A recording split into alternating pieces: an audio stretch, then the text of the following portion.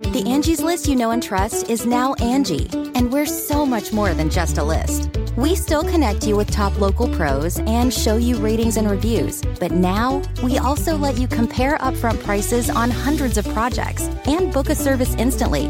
We can even handle the rest of your project from start to finish. So remember, Angie's List is now Angie, and we're here to get your job done right. Get started at Angie.com. That's ANGI, or download the app today. Okay, it's time to commit. 2024 is the year for prioritizing yourself. Begin your new smile journey with Byte, and you could start seeing results in just 2 to 3 weeks. Just order your at-home impression kit today for only $14.95 at Byte.com. Byte Clear aligners are doctor-directed and delivered to your door. Treatment costs thousands less than braces. Plus, they offer financing options, accept eligible insurance, and you can pay with your HSA, FSA.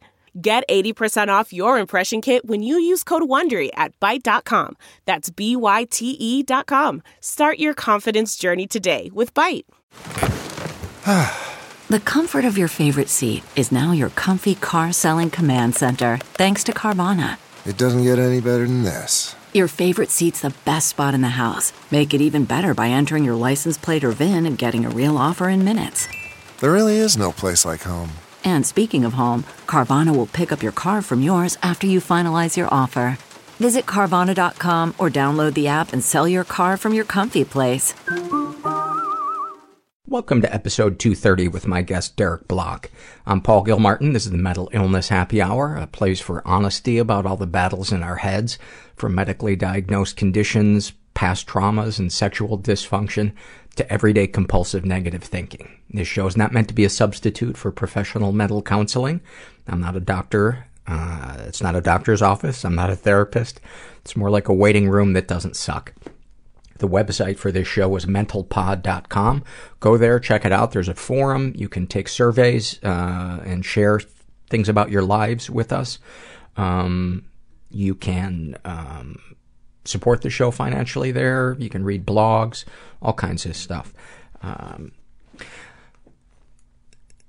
There was another shooting this week, as everybody knows, in South Carolina, and I don't even know what to say, because it's just, who knows what drives somebody to do something like that. But it bums me out when people try to make it solely a gun issue, because I think primarily it's a mental health issue. Anyway, that's my take on it. Who knows what made that person do that? Was it hate? Was it mental illness? I don't know, but in my opinion, 99% of the mass shootings that you see, it's mental illness related. Anyway, thoughts and prayers with the survivors of that. It feels so trite to talk about it, because all I can think to say is the stuff that everybody else is saying. And I debated whether or not to even address it, but I feel like since this podcast is about mental health, I felt obliged to say something, but now I just feel like I said nothing. Anyway, we're up to a good start. This is from the Struggle in a Sentence survey filled out by a woman who calls herself Forgotten Gypsy. About her depression, she writes, I envy people who laugh with their hearts. I wish I knew what it felt like when the best I can pass off is a small smile or a smirk. Boy, do I relate to that. I love the feeling of just being able to laugh unself-consciously. About her anger issues, she writes, I take a lot of shit, but when I snap, it's like a tornado hitting a trailer park. No double wide, too big for me to take down. Snapshot from her life. Having an alcoholic addict mother and an absent father, I was the child no one wanted, but everyone had to deal with. No one knew how to deal with me. I failed a drug test at 7 years old because my mother would get me high, and I had mastered rolling her joints by 8. Wow. This is from a woman who calls herself Awful Lotta Falafel. I love that name. About her anorexia, she writes, nothing tastes as good as numb feels. That's pretty profound. About her OCD, she writes, like the never-ending itch I can't quite reach. A woman calling herself my PMDD life writes, PMDD is premenstrual dysphoric disorder. She writes, once a month my ovaries spit out an egg and my real self disappears. Severe depression and unrelenting suicidal ideation take over. Then I get my period and it suddenly disappears. I don't know if I'm mentally ill or physically sick, but I'm exhausted by having to save my life once a month, every month, no exceptions. This is filled out by a guy who calls himself the real me. About his depression, he writes, like I am screaming my throat raw and no sound is coming out. Then I realize I'm just being ignored. About his anxiety, afraid that everything I worry about will actually happen. A woman calling herself the most emotionless person, snapshot from her life. She has OCD, and actually she's a teenager. And she writes, I touched the bottom of a pool with my tongue when I was maybe 8. In parentheses, weird kid, I know. As it was being refilled, for months I had urges so strong to touch it again and again and again because it needed to be an even amount of times. I could have drowned a couple of times. A woman calling herself Float Away the Pain writes about her codependency. My happiness depends on whether or not you will text me today. I know a lot of people who feel that exact same way. This is a teenage girl who calls herself Crusty fucking Earwax. And about her depression, she writes, no one told me that feeling nothing would feel this bad. That is profound. That is profound. That encapsulates it for me. About her anxiety, she writes, I worry about what everyone thinks when they look at me, even though I don't feel worthy enough to be looked at all. And about her OCD, she writes, my brain itches and I can't reach into my skull to scratch it, so instead I tap the wall again and again and again. And finally, this is from a woman who calls herself E is for Elephant, and about her love addiction, she writes, when I tell him he's a good man and deserving of being loved, I'm starting to wonder which one of us I'm really trying to convince. My God, somebody does what I've been doing. There's shame. You have boundary issues. I feel guilty for hating my mom. I will be high by 4 p.m. You feel helpless. I will be in hell by 4:15. Prison was not easy, but I deserved it. I think I'm just addicted to lying. I rubbed my body in mud and I laid in the swamp. Didn't move for 6 hours. I looked forward to and dreaded each meal at the same time. I think I desperately wanted to talk about it, but I didn't know how to start the conversation. And that's when I called the suicide hotline. A good Craigslist experience is if you are alive at the end of it. So that is when I first felt love. Like I first felt reaching out to the people and sharing with the other people. This intimate connection where people do stuff for each other without wanting something in return. Yeah, I surrendered. I think I was 28 and that was the first time I ever experienced that, and it was amazing. I'm here with Derek Bloch, who was raised in the Church of Scientology. You're not familiar with the podcast, but you heard about it from one of the Scientology message boards on a website called what? The Underground Bunker. The Underground... It's run by Tony Ortega. He blogs about Scientology. There's a bunch of followers on there, and somebody replied to one of my comments and mentioned your podcast. That's how I found out about it. Well, I'm glad you got in touch with me because I have been wanting to talk with somebody who was raised in Scientology. Where to begin with your story? How old are you? I am 28. I'll be 29 in July. Okay. And you were raised where? What started in Texas, and then from there we moved to L.A.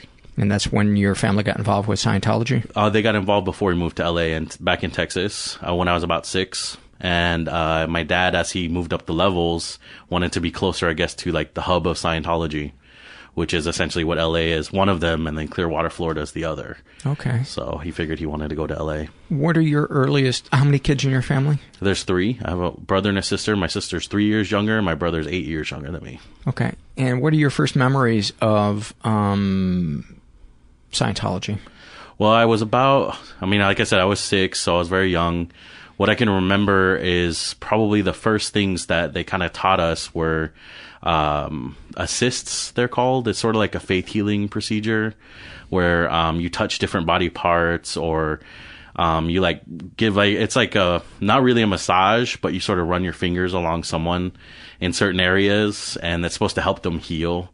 And then there's another one called a contact assist, which is where you're supposed to go back to the thing that hurt you. So if you got burned or something, when your finger doesn't hurt anymore, and obviously when the object's cooled off, you're supposed to touch your finger to it again to sort of relive the experience, which is supposed to help get rid of the painful memories and cure you. And did any of that ever work for you?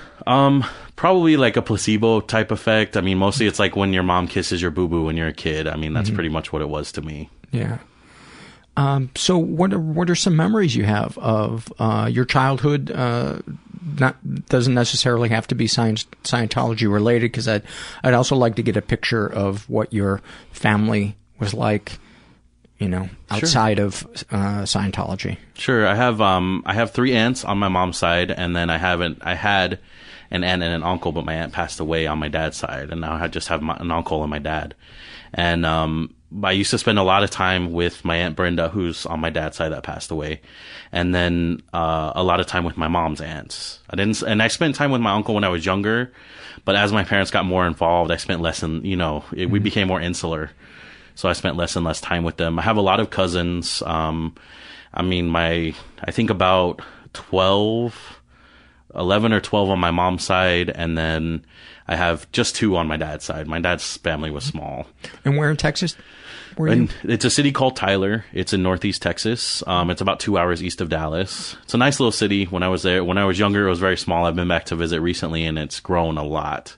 But my granddad was out in the country, and I have a lot of good memories, being out in the wilderness. And even though I've been in the city for so long, there's still a lot of country in me, So, and I do enjoy it every once in a while, going camping and stuff like that. Yeah, I was raised on the border of a forest preserve, and there was something so great about having nature right at your back door when you were a kid. And in those days, parents just opened the door at 9 in the morning in the summer, and you were supposed to be home for lunch or dinner, and you would just play in the woods and let your imagination run wild, and it was cool. It definitely instilled a love of nature. Yeah, absolutely. I used to spend a lot of time running away from wasps, and I got stung once when I was a kid. Fortunately, I've been able to avoid it. And then, I got cut by barbed wire and played with animals, and the whole, real country upbringing. It was a lot of fun. So, in your early years, would you describe your family unit as kind of safe and nurturing, or how would you describe it? I liked spending time away from home. My parents were always, especially my dad, was very overbearing, disciplinary wise. Mm-hmm. Back then it was different than what we know now about how we treat kids. So yeah, I got spanked, I got spanked a lot. My mom would use whatever was available. My dad typically used the belt, to spank us. And, unfortunately it was for sometimes ridiculous things, like my sister and I would be talking after bedtime, and I spent a lot of time. I got pitted against my sister a lot. We were kind of in competition with each other with my parents. I typically won, that's why it's kind of ironic that I'm the one now that's left Scientology, of the kids. They're still in it? They're still in it, yeah. My whole family's still in. Well, not my extended family, but my immediate family is still involved. And at one point, was more of your family involved in it? My Aunt Brenda was involved, and she strayed from the church towards the end, too. Okay. And that's the one that passed? Yeah, she's the one that passed. And she's the only other member that got involved with Scientology. So paint more of a picture of your family life so I can kind of understand what, if anything, changed when you started getting involved in Scientology. Or is there no discernible difference for you? I remember, let me see. Some things did change. When my brother was born is when my sister and I think both noticed the biggest difference, because the way they raised my brother. Scientology teaches that kids are basically adults in little bodies. You're supposed to be an immortal being that's, lived trillions of years. And so they assume that kids don't need much parenting other than make sure they don't hurt themselves. But other than that, it's hands off. So my brother didn't get disciplined nearly as much as we did. And I don't know whether the discipline was good for me or, I can't really say because I don't do a lot of what if thinking. I think that gets you into a bad place. So I just know that I was disciplined a lot more and my sister was disciplined a lot more than my little brother was. That's probably the biggest change that I noticed. And then also my parents just not being around as much. I mean, my mom was a stay-at-home mother, and then my dad was he was at work a lot. He ran his own accounting firm for a while. But when I found out from his brother recently that he got deeply in debt really quickly with Scientology when we were young. And I didn't know this at the time, but that's why he was gone all the time. I mean, he was always asking people for money and so I noticed my mom eventually had to get a job, and then I noticed my parents just weren't around. I mean, they were always working. And then, of course, as they got more involved in Scientology, they were less involved with us. So it's sort of, I would hardly ever see them anymore. And it got worse as I got into my teenage years. My mom started working for Scientology, and she would be gone, all night. And I would never see her. And who was the person who initially connected to Scientology? Your dad? It was my dad, yeah. They have a group called WISE. It's short for World Institute of Scientology Enterprises. And, they love, I don't know, Scientology loves acronyms. Everything's anachronized. So as far as I know, he got involved that way. They visit him at work, and they have this Hubbard management technology. L. Ron Hubbard, the founder, obviously, it's named after him. Yeah, I watched the documentary on HBO. All right, that's great. Yeah, it was really good. I loved it. Yeah. So they have the Hubbard management technology. They were selling my dad on it, and they hadn't yet got accountants. They usually get dentists and chiropractors. Those are the people they go for. My dad was the first accountant that took on the Hubbard management technology. And so they basically put him up as a poster child for this, through WISE. And so his ego was being fed, and my dad's a very narcissistic person. So he, loved it. I mean, he just fell in love with it. And then that's pretty much how he got sucked in. And my mom is very, I don't want to say obedient, but she follows my dad in everything he does. So she just went with it. And her family questioned it, I know, a lot. I mean, especially her mother. My grandmother questioned it a lot. And that's why we sort of became insular, because of that questioning. Why the high number of dentists and chiropractors? I'm not sure. Chiropractors, I think, because of it's sort of like a faith healing thing too, because none of it's founded in science. Their body intuition. Yeah, so it's not really founded in science particularly. It sort of involves a little bit of, just trusting that natural healing is a good thing. So they sort of get sucked in that way because Scientology is very anti-drugs and anti-medical doctors and all of that stuff.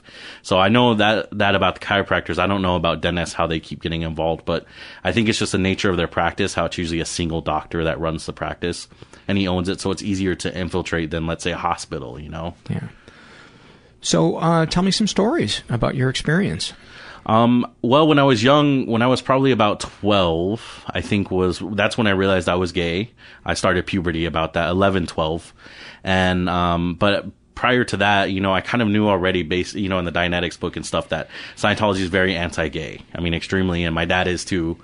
And, he used to say nasty things when I was a kid. So I already knew that was a bad thing in my mind. So I knew to keep that secret. What'd that feel like? It was tough for a long time. I never doubted the fact that I was gay. I never tried to pretend like I was straight. I was sort of, as far as my parents were concerned, I was, I don't know what the word is, just not interested sexually in anything. I never talked to them about my sex life or my romantic life or anything. So do you think they knew? I do, because parents always know. They sort of found out a little bit because at one point, so this is kind of skipping ahead. I hope you don't mind if we jump around on that. Yeah, that's fine. Okay. So skipping ahead, I joined the Sea Org, which I'm sure you know about from the documentary. That was the ship? Yeah, I didn't work on the ship, but at this time it was based there. They have those buildings in Hollywood, the big blue ones. They call it Big Blue or PAC Base, short for Pacific Area Command Base, is what the Scientologists refer to it as. And so there, it's all run by Sea Org members. So I worked there for a few years, and then I was sent to Flag, which is in Clearwater, Florida. That's their flagship building. And there, I was on what's called the TTC, which is Technical Training Corps. And I was basically learning to be a supervisor, which you walk around and make sure people are doing their courses correctly is what you do. And so, there I got involved with somebody else that was there from the UK. We sort of developed a relationship. It wasn't sexual in nature. It was, just intimate. We were very intimate. And one night we were laying in bed together, and one of the other guys that was in the room with us had caught us and wrote a big old report. And that was, what's the acronym for that report when you find KR? It's called a KR. Oh my God, yeah, there is. It's a knowledge report. There's Scientology's a tattletale culture. I mean, they like to rat people out left and right. That's how they maintain their leverage. It is. That's exactly right. That's how they keep control over you. And so I knew at that point when he saw us, it's over. So, I eventually got kicked out, which is better than the alternative, which would have been the RPF, or short for Rehabilitation Project Force. That's essentially like a slave labor camp where you go for reprogramming. To put it in, I guess, non-Scientology terms. They make it sound like it's a retreat and, a religious retreat, and you go and have a great time, but you eat scraps from, people, and it's bad. It's just real bad. You sleep in the boiler room. It's terrible. It's like Pol Pot without the rice. Yeah. It's horrible. So, I got sent out. I got kicked out, basically, sent back home. And, so that's how my dad found out I had this relationship with this other guy. And that was a huge, how do you say it? You said you got sent home? I got sent home. For good? Yeah. They kicked me out of the Sea Org. They didn't want me there anymore. Did they kick you out of Scientology? No, not at that point. I was still, for a few years, 8 years after that, I pretended to be a Scientologist, but I was distancing myself the whole time because I knew in my head, like I said, I never questioned my sexual orientation. I knew that I was gay, and I knew that that's what it was, and that I wasn't going to be able to change that. And did you know that it was okay to be gay outside of Scientology? Or I didn't. I had no idea. So you believe the whole world looked at you the way Scientology looked at you? I believe they would, yeah. I did. I was very afraid for a long time about how people would. And I kind of came out at a good time because it was a lot more accepted than in the 90s, But even back in the 90s, it was still more accepting than Scientology. But my dad, obviously, he was very against it. I mean, he was very upset. Even at one point, he suggested I commit suicide if I couldn't be straight, Really? Yeah. It was intense. And my dad was... What'd that feel like? It hurt. I mean, I can't... So at that point, I realized that I had nobody that cared about me. I realized that my parents loved me conditionally. I mean, it was at this point that it really dawned on me that my parents were willing to get rid of me, if they needed to, And I felt, all my safety, not that I had much, but all my safety blankets were gone. I was terrified. And I even did contemplate suicide at one point when I was about 18 years old. When I was 18, that's when all this happened, when I was 18. This is before I got a job and everything. I had sat down and contemplated suicide. I actually sat on my dad's bed with, his revolver in my hand. And, I had the bullets sitting next to me, and I was I never actually loaded them in the gun, but I was really seriously contemplating it. And then I was probably sitting there for 2 or 3 hours, home alone. And, I don't know what happened. I just thought that if nobody else cares about me, at least I can care about myself, at least I can be there for myself. And, what's the point? I mean, I have so much more to live for. What's the point of ending it all now? And that's not even going to be satisfying. At first I thought it would be satisfying to, for my parents to come home and find me dead and, make them feel like crap. But then I kind of realized that I wouldn't be satisfied. I mean, I'd be dead. I'm not going to know what happened. So I sort of realized that I think the best way to do this is to just fly under the radar for as long as I can, kind of ride on my parents' support for now. As long as they believe I'm interested in Scientology, they'll support me.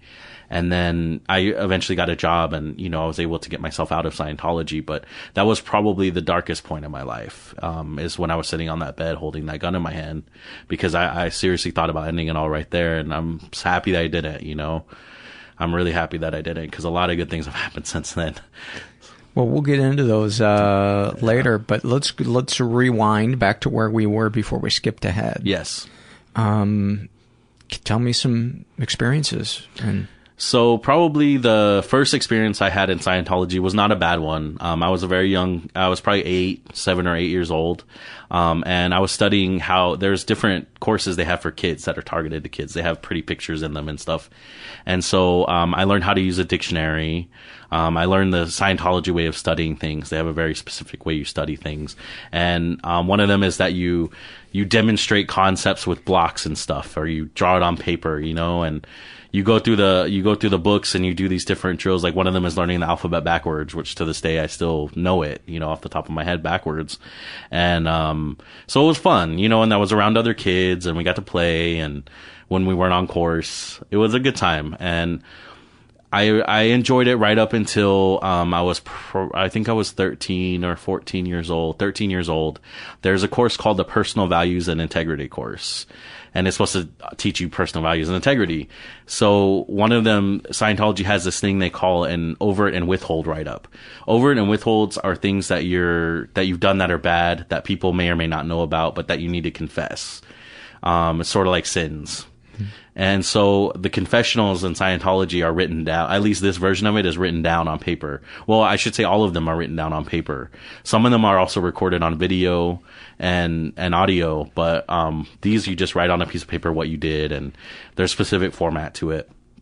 And so I had to do one of those. And at the end of it, you're supposed to get what's called a floating needle on the e-meter that they use, which is that it's like a primitive lie detector. It's a little thing that has a dial on it. Just for people that don't know about it. So you hold the cans on this e-meter. They ask you, have you, I can't remember the exact question, but it's pretty much, have you been truthful about everything, or is this everything? Is this all of it? And if your needle floats, then you're done. And so I had been watching gay porn since I was like 12, 13 years old. I'd been watching gay porn, and I was like, I have to tell them, but I don't want them to know that I'm still a little kid, and I'm terrified of what my parents are going to say or do to me if they find out. So thankfully I managed to just write down I was watching porn, and I didn't say what kind, I let them assume. And somehow I got by with that. And so that was probably the most terrifying experience, because I went to sit on the e-meter a couple of times, and the needle, my needle wouldn't float. And I was terrified that I was going to have to write that down and it was going to come out. And that was when everything turned from being fun to being, this is not as fun anymore. That's probably, and that's when I kind of realized that this is not, from this point forward, this is not going to be something I enjoy. It's, the more I hear about Scientology, it sounds like it really attracts people who don't do well with nuanced thinking, with people like narcissists tend to have a very black and white view of the world, and it seems like cults tend to attract people that have an all or nothing kind of view of dealing with things. Yes. Yeah, you're exactly right. I did for a long time suffer from black and white thinking, and even after, I still catch myself sometimes now with that. I'm trying to remember some other. So there was a thing I did called the Purif, which I don't know if you've heard of. It's the Purification Rundown is the full name. Basically, you sit in a sauna for 5 hours and you're supposed to sweat out toxins. And I remember doing that I did that for probably a month and a half. And you sit in the sauna for 5 hours a day. And how do you not die? You're just drinking tons of water and electrolytes? Yeah, and they give you that, and then they give you vitamins and stuff that you're supposed to take.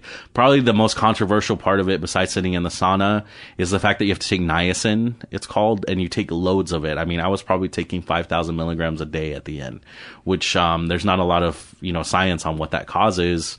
But, I have dry skin problems now. I don't remember having those before, so I think that might be linked to it. I have a friend who swears by niacin for his depression. He takes a shitload of it. Yeah. And he was trying to get me to take it, and I've never tried it. But it's like any vitamin. I mean, I'm a very I want to say I'm not into that, like taking vitamins and all of that stuff. Not that I, think being healthy is bad, but I think that if you take vitamins when you don't need them, it can have bad side effects, and I think unless a doctor says you're deficient in a particular vitamin, there's no reason to take it. Why would you be taking it?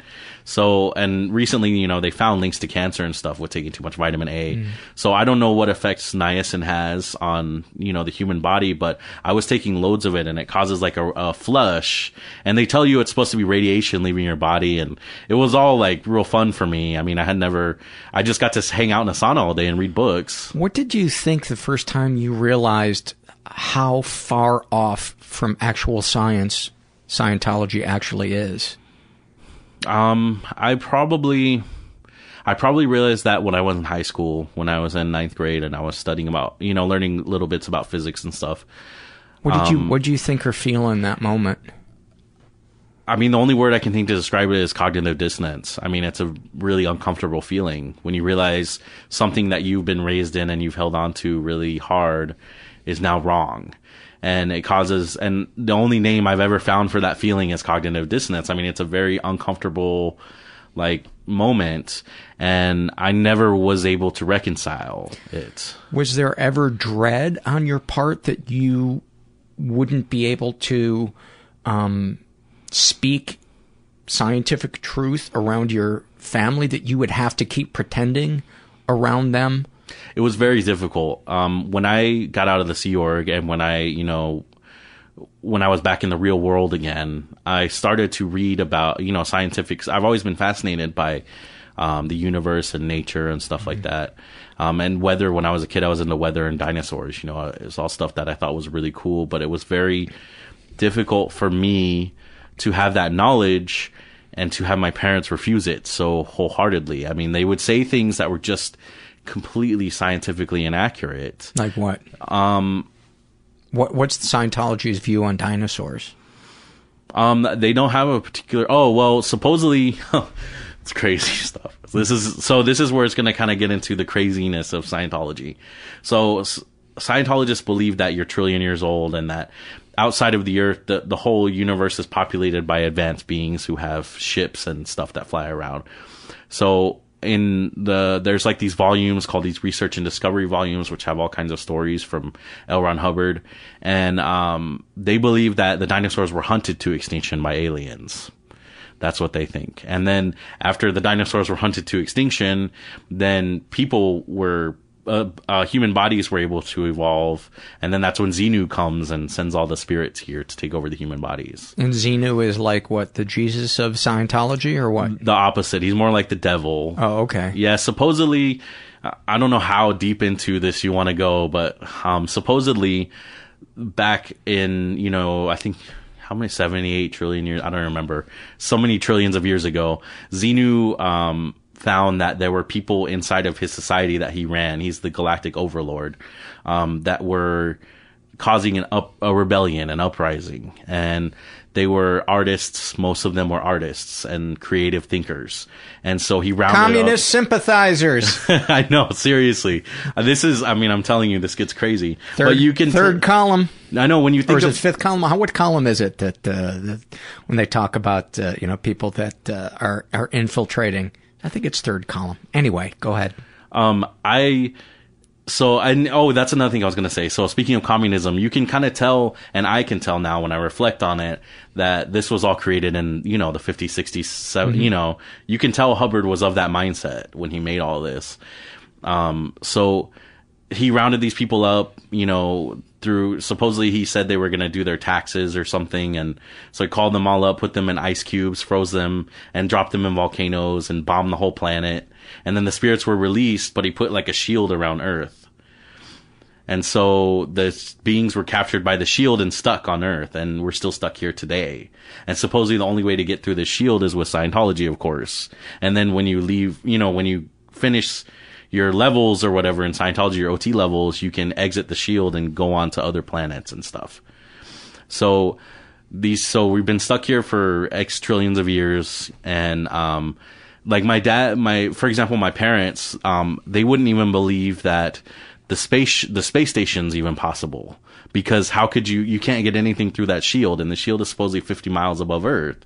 And I mean, the space station orbits at what, like 150 miles, I think? So it's got to be impossible. So my parents were very into this conspiratorial mindset, flat Earth theory and all this stuff. What does it feel like as you say all these things? I feel like I'm a nutcase. I mean, I can't believe I believed any of this. But you were a child. Kid. Yeah. I know, yeah. And, when I was 18, I kind of realized, and I would listen to when I was a kid, I would listen to my dad's stories about spaceships and stuff like that, and about how he used to be an engineer, and I would be fascinated with it. And my dad has a voice like me. I sound a lot like him. It's, baritone, and you can kind of listen to it for a while. And so he would tell these great stories and stuff. And for me, it was a cool thing. But then when I was 18, it was kind of like, this is weird. Like, they actually believe these things. And when I finally read the Xenu story and I realized my dad has done OT3, I mean, I was like, how can you believe this? I mean, my dad's not stupid. That's the part that I don't... How do you explain that? How do you explain that a otherwise rational person, is it that they so desperately want to believe? I think so. I think it's... I can't remember all the psychological principles, but I've read a lot about psychology. I just do it for, just for my own sake.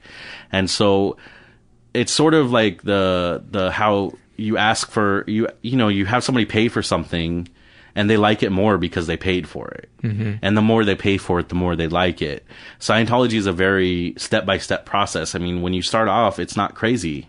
And they make sure not to, the Scientologists themselves are very careful not to expose newbies to stuff like that. They don't go Xenu out of the gate. No. And in fact, Xenu, I mean, you don't even find out that story. I think it's until you pay like $500,000 or $600,000, and then they show you that story. Well, how is an average person supposed to move up all the levels? Well, supposedly, so Scientology is saying their aims and goals. They say they make the able more able. So they only want people that are able right off the bat, So they look for people that have this kind of money. And, I mean, and it's over years, it's not like they say, give us $500,000 today. My dad, it probably took him, I want to say 15 years or so to get up to OT3. I mean, so $500,000 over 15 years is not as much. What's OT stand for? Operating Thetan. So, I'll explain that if you don't mind. Sure. So the idea is that Thetans have had all their natural abilities taken away by Xenu. And so you gain them back when you do these levels. So as a Thetan, you become operating, is the idea. And the Thetan is the name for the spirit, which I'm sure you know already, but for the listeners that don't know. I don't even know where to begin. It's so out there. Mm-hmm. It's so fucking out there. And watching that documentary, I wanted that documentary to go on for 6 hours. I was so completely, just couldn't believe that rational human beings were falling for this shit. Yeah, they do. I mean, my dad's not an idiot. From what I remember as a kid, he's smart. I mean, he taught me a lot of stuff that I know. Well, Paul Haggis. Yeah. And he got way up there, too. Incredibly smart guy. And I guess when you get to for some people, when they hit the certain levels, then it gets, I think he said when he read that book, when he maybe read the Xenu book, I think, was that when he, I know it was when one of his kids came out as, didn't one of his kids come out as gay? And that was where he broke with them? With Paul Haggis, what happened is that the San Diego Church of Scientology, they gave money in support of Proposition 8. That's it. Yeah, and so he was upset by that. And I mean, I don't know how he didn't know about Scientology's anti-gay stance up until that point. It's it's not like it's a secret. They're like the Westboro Baptists, but they're quiet about it, They think that gays and psychiatrists are probably the worst people in the universe. And so, and I mean that literally the universe. So they, I don't know how he didn't realize that up until that point, but he did. And his story in the New York Times was a big part of my decision eventually to just come out with my story. I would like to go undercover as a gay psychiatrist with a huge amount of money. Oh, they'll take it. I know, but it would just be interesting to see how they would deal with it. So tell me some more experiences from this. Let's see. Well, when I was 14, so after you go, Scientologists have regular gatherings. They're called events, and everybody goes and sits together and listens to the leader speak. It used to be, and I can remember a shift in the Scientology leadership too, thinking back on it. It used to be several leaders would speak, and then eventually it became David Miscavige was the only one that would speak at these events. And I remember thinking to myself, I mean, it was 3 hours of this one guy talking. Where are all the other people? That guy is the creepiest motherfucker I think I have ever seen. It's I don't think I've ever seen such naked megalomania as that guy. It was. If I were watching a movie, I would think, oh, you know, the megalomania is a little over the top. Yeah. That gigantic stage with just him. I know. It was like Citizen Kane. Yeah. It's crazy. Absolutely crazy. But the thing is that Scientologists look at that maniacal look as that's an OT, that's you being powerful. It's a good thing. Because if you look at the OTs, they have that same look, that 1,000-yard stare, that like, I'm looking right through you, not looking away, eyes wide open. Some people think that because, you get taught that you have body thetans stuck to you, that the OT levels cause sort of a schizophrenic type situation because you think that you're thousands of people in one body. And, so it sort of induces a psychosis just believing that. I mean, can you imagine? I read an interview, somebody was interviewing Tom Cruise, and this was maybe, I don't know, like 10 years ago, and they described how awkward they felt because his eye contact was so, it was just intense, and it never ceased, and he was constantly like laughing and smiling, trying to get the same response from that other. There was like a complete disconnect between what two people were experiencing in a conversation. Yeah. As if he wasn't picking up, you know, there were like no social cues of. Scientology has, this is one of the things that I learned when I was younger. I did something called the TRs and objectives. TRs are short for training routines, and objectives are these things where you walk around a room and touch objects, and it's supposed to help you, come to present time. It's supposed to free you up from your past and allow you to receive auditing in the future. It's one of the first steps that you do. And so, but basically all it is, you walk around and touch stuff in the room, and it's really not that exciting. So, but the TRs I was going to tell you are the reason that Tom Cruise looks like that. They teach you they have, TR 0, which is one where you sit and you just stare at another person for 2 hours, and you're supposed to do it without flinching, blinking, without your eyes watering. I mean, and it puts you into this weird trance. I mean, I can remember sometimes the whole room would disappear. I would hallucinate. It's crazy, this TR 0 thing. And parts of your body will hurt and you'll want to shift, but if you shift, then the 2 hours starts over. Oh my God. Yeah, so it is completely nuts. And that's why Scientologists have that stare. But there's one that follows called TR0 Bullbait. And what's the last word? Bullbait? Like Bullbait? Yeah, like matadors do. Like, okay. You know, you try to get the bull to come after you. I see. You're trying to get a reaction from the person, so it's you sit across from someone else, and they're very close to you, and they're trying to get a reaction out of you, and you're supposed to sit there and not react. And again, it's for probably, I mean, you do this for an hour, 30 minutes, whatever. They try to find what are called buttons that set you off. Any kind of reaction, you know, whether you blink or flinch and they'll do, I mean, sometimes it's crazy. They'll touch you sometimes, and sometimes it's uncomfortable places. I mean, just to try to get a reaction out of you. And, I think that teaches them to shut off their empathy. So, you know, it teaches a Scientologist not to feel what the other person's feeling. So that way you don't react to the other person's emotion, which is why, again, that disconnect, that'll explain that disconnect for you. He's learned not to react to the way other people are. He's solely acting how, you know, he's responding to his own conversation, regardless of the other party involved. That's how this person was describing it. Yeah. Talk about some good experiences that you had in the Church of Scientology. Most of them, like I said, were when I was younger. I did have I did enjoy, being with the kids and playing with the kids when we were there. And, my parents would go to these events and they don't want to bring the kids. So we would get to go hang out with whoever was babysitting at the time. And we would all, play. You were forced to sit at the little Scientology table? Yeah. The kid Scientologists. So, we hung out, we played with toys, did all kinds of stuff. That was fun, for a while. And I can't remember a whole lot that was fun. Most of the stuff I did that was fun didn't involve Scientology. Was there any moments that you felt that Scientology or some exercise you did in it helped you personally? I think that the TRs, I think learning to be non-responsive to people. And touch response, is that what it is? Training routines. Training routines. Yeah. And so I think that learning to be non-responsive to another person and learning to be able to shut off your reactions and to let your buttons be pushed without jumping on someone, I think those have been helpful to me.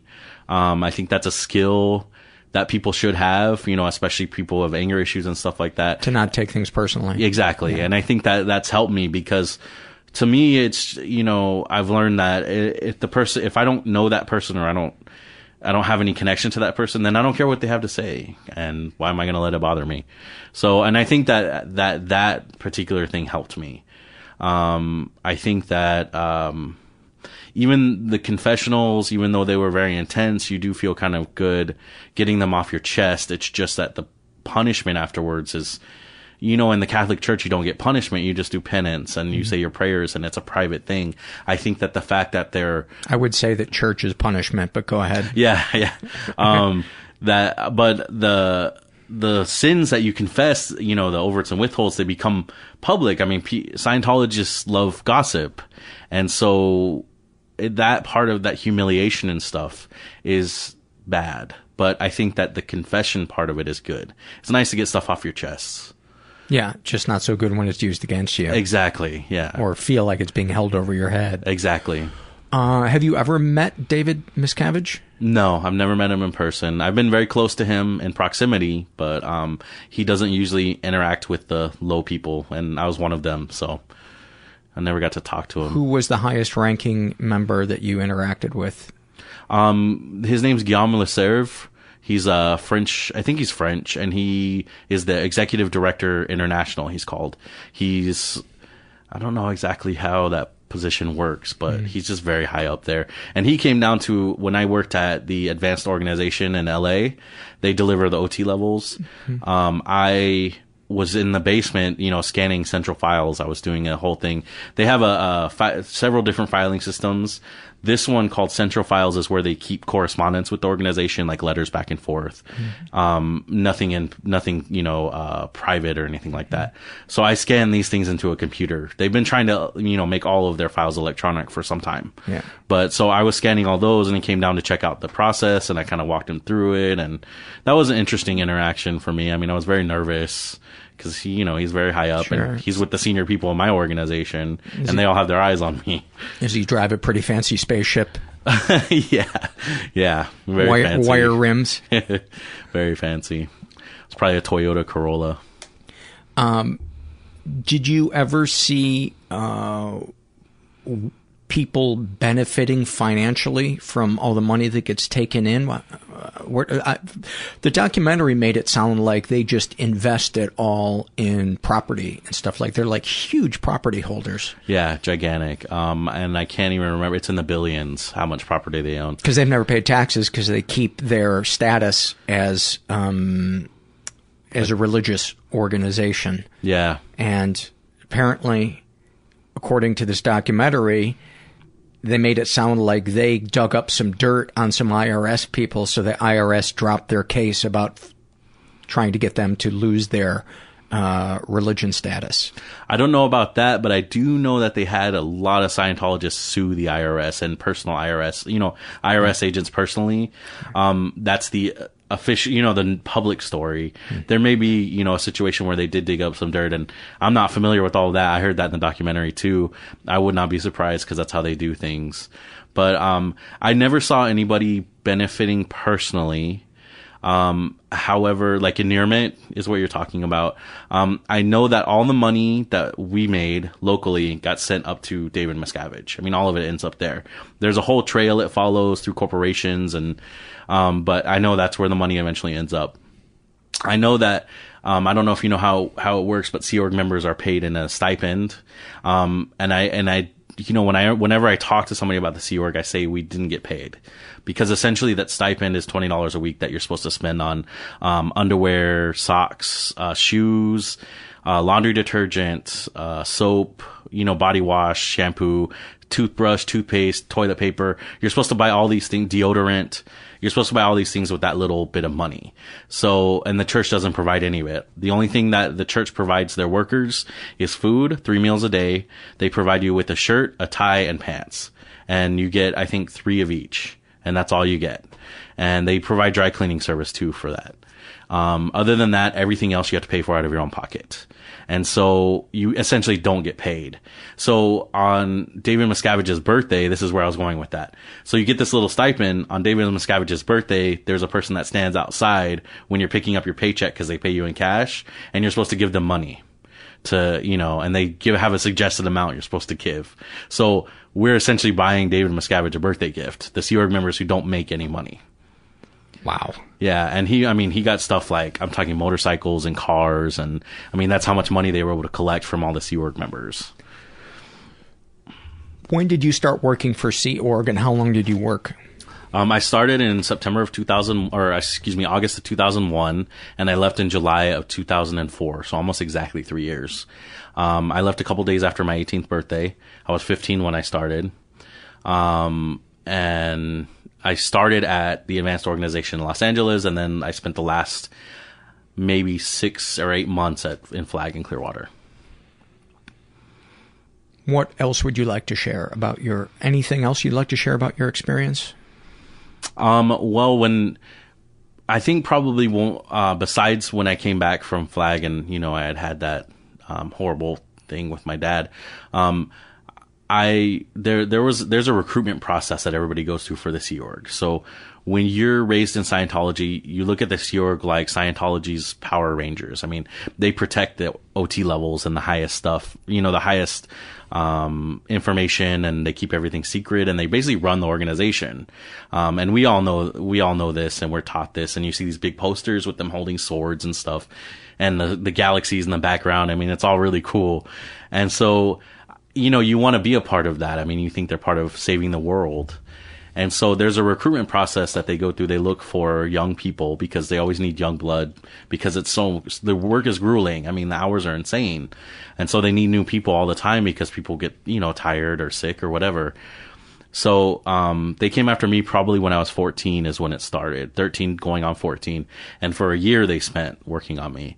Were you hesitant to join, yeah, because you knew it was so intense physically? And because I'm 13 years old. I just started junior high. You know, I left high school in 9th grade. I didn't even finish high school. I managed to get my proficiency exam while I was in the Sea Org, which is how I've made it today. And my work experience now is what keeps me going. But I never made it through high school because these people pulled me out of high school, and that's what I didn't want to do. And my dad didn't want me to do that either. But these people have a whole process they go where they break you down emotionally and psychologically and everything. And so they used to follow me. It started with the phone calls. This is where I was going before. So I was at an event, one of these Scientology events. They give you a paper at the end that you fill out. It's a little survey to say, how was the event, blah, blah, blah. At the end, there's a little question, are you interested in learning more about the Sea Org? And I checked yes on one of them. Biggest mistake of my life. And so I ended up having these people call me. And it started off as a lighthearted thing. You know, they would show up sometimes to talk to me. But they start showing up everywhere. And you're at random places. And how the hell did you know I was here? I mean, these people just come out of the bushes and there they are trying to recruit you for the Sea Org. And it was it got pretty bad at one point. They were calling me at 2:00 in the morning, 3:00 in the morning. My dad was pissed. I mean, he blamed me because I answered yes on the thing. And it's all, you know, the 13-year-old boy's fault that these adults are chasing him around. And it's like, you know, I never understood. Dad, why aren't you angry at them? You know, these are the predators coming after me, and here you are blaming me for the predators coming after me. So at one point, I had seen them after school, and this was towards the very end when they, were breaking me down. I saw them after school, and they would show up at my school to try and get me to go with them, which is classic. I mean, that's textbook, like, child predator shit. Like, these fucking people are showing up in a car, these strangers trying to take me away. Separate you from the pack. Yeah, it's horrible. So I started walking home, but I went a different way because I figured, okay, they wouldn't find me. But, I'm walking up this hill, and all of a sudden I hear a car behind me slowing down, and I was like, son of a bitch, they found me, And so I didn't look back. I just kept walking, and then they were, talking, trying to talk to me through the window and stuff, telling me to stop, talk to them. And, come with us. We'll take you to Pac Base, and let's talk about you joining the Sea Org, blah, blah, blah. And, it's the greatest thing you've ever done, and save the universe. And I said, no, I don't want to go. I'm not interested. Don't want to get in the car. And they said, okay, we'll give you a ride home. So I got in the car, and they basically fucking kidnapped me and took me to Pac Base. And this is at 4:00 in the afternoon. And I'm gone. I mean, I got in the car, they told me they were going to give me a ride home, and they gave me a ride to Pac Base. And, stupid of me to get in the car, but you don't think somebody's going to kidnap you. Especially when I'm a kid, I'm 14. Wow. So I'm there, they put me in a little room like the room we're in now. I mean, and there's one table, and it's classic police interrogation, now I know. They put me on the opposite the door and stood between me and the door, so I didn't feel like I had a safe exit. And there was no phone, nothing. The room was bare. I mean, there was nothing on the walls. The blinds were pulled, closed, and they started, haranguing me about joining the Sea Org, save the planet, blah, blah, blah. I mean, there's a whole spiel that they do about how important it is and how it's the most important thing you'll ever do in your life, and give up everything and come join us, And so I didn't want to. I mean, I'm not ready to leave my friends behind and my whole life behind and be basically dedicated, because you sign a billion-year contract, and they set the billion-year contract in front of you and slide it over to you. And there it is. I mean, I'm going to be in the Sea Org for 1 billion years. And did you try to negotiate and get it down to 1 million? I thought about it, but no, it's already written, so they can't change it. No, so I didn't want to sign it. They're trying to the whole point is to get you to sign this thing. And so they would come in, they would send people in one after the other, different people, higher and higher level people. And the captain of the organization comes in. And at one point, there's probably 10 people in this tiny room, all basically yelling at me or taking turns yelling and begging and pleading. And they didn't give me anything to eat, nothing to drink. And I was there from 4:00 in the afternoon until midnight, or maybe it was 1 a.m. And my parents didn't know where I was. I told them to call my parents and tell them. Of course, they told me they would, and they didn't. And so I finally got out of this room because I signed the contract, because I was crying. I mean, I'm crying, sitting in the corner. I'm losing my fucking mind. I mean, it's insane. I can't even tell you how badly it fucks you up to have all these people in here screaming at you, telling you, and you're a little kid, where are my parents? Why aren't they here helping me? I'm all alone. There's nobody here to save me. Incredibly abusive. Those people should go to jail. I agree. It's horrible. I mean, it was horrible. I mean, the experience is so awful. It's probably one of the worst experiences I had. How can you explain why these people aren't in jail? Is it that nobody wants to deal with the litigiousness of Scientology by bringing charges against them? Well, I mean, you got to imagine my parents are dedicated Scientologists. They're not going to bring any charges against these people. In fact, when I got out of the room, I called them. I called my dad, because they told me, oh, we never called your dad, by the way. And so I was like, well, fuck, my dad doesn't know where I am. He hasn't known where I am for 8 hours now. So I called him, and, he's pissed. I mean, at me, though. That's what I didn't understand. He came to pick me up, and he's yelling at me. And I was even pleading with him, like, you might gotta imagine I'm 14. I mean, you're looking at me now, I'm twice as old. But I was a 14-year-old kid sitting there in the car with my dad, like, Dad, they took me. Like, why aren't you mad at them? Why don't you do something, like, help me? I was begging him for help. And he wouldn't help me. I mean, he would tell me it's my fault, and then I need to be able to say no. And that's all he would ever tell me. You have to do this on your own. I'm not going to help you. And I don't know why, because I don't know what was going on his side of things. But I know that he said that I don't even care. He told them at one point, I don't care if he signs the contract, I'm not releasing him to you. But then eventually they got my parents to sign away their parental rights and gave it to some random person in the Sea organization who I never saw the whole fucking time I was there. I mean, this person's supposed to be my guardian. I never saw him. He was busy working. And so, I mean, it's all obviously not legal. On paper, it's legal is the hard part. You know, the way they do it, it's very coercive, but how are you going to prove that in court? But also, I can't sue on my own. I don't know any better. I look to my parents to do something for me. My parents aren't going to sue them because these are the people they're faithful to. Right. So, and you probably don't remember the names of any of the people that... Oh, I remember a lot of the names. The people that brought you into that room and... Yeah, I do. Took you in the car? Hell yeah, I remember their names. But I can't imagine that... I mean, at this point, first of all, the statute of limitations has expired on child abuse and neglect. I mean, it's been over 8 years, and that's pretty much the amount of time you have. From when you turn 18, you have 8 years. So I already know that.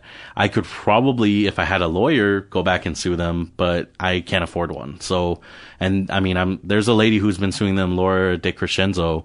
She's been suing them for, I think, going on 4 years now for a similar situation, you know, and I think she was forced to have an abortion when she was in the Sea Org, and she's been going at it for a long time. And so I don't have that kind of money or resources, so I can't really do anything about it, unfortunately. All I can do is talk about it, and that's what I do. I'm just dumbfounded. I'm just absolutely dumbfounded. So let's talk about emotionally after you get out. What, or was there anything you wanted to share about your time during the Sea Org? And it's the letter C org, or it's SEA? SEA. Okay. It's named after when Hubbard was being sued by the IRS and also tax organizations in the UK and stuff. Oh, he went out on the ocean and with international dateline. Yeah. He said international waters, and you know he didn't want to get sued or get any process servers, so that's what he did. So that's where most altruists go. They look for the international waters. That's what they tell you, that the psychiatrists were trying to get him, so he had to go on the boats to get away from all the evil people. But you know, now I know the truth. It's interesting finding out the truth and comparing it to what I was told, you know, the stories I was told. But so go ahead. Sure.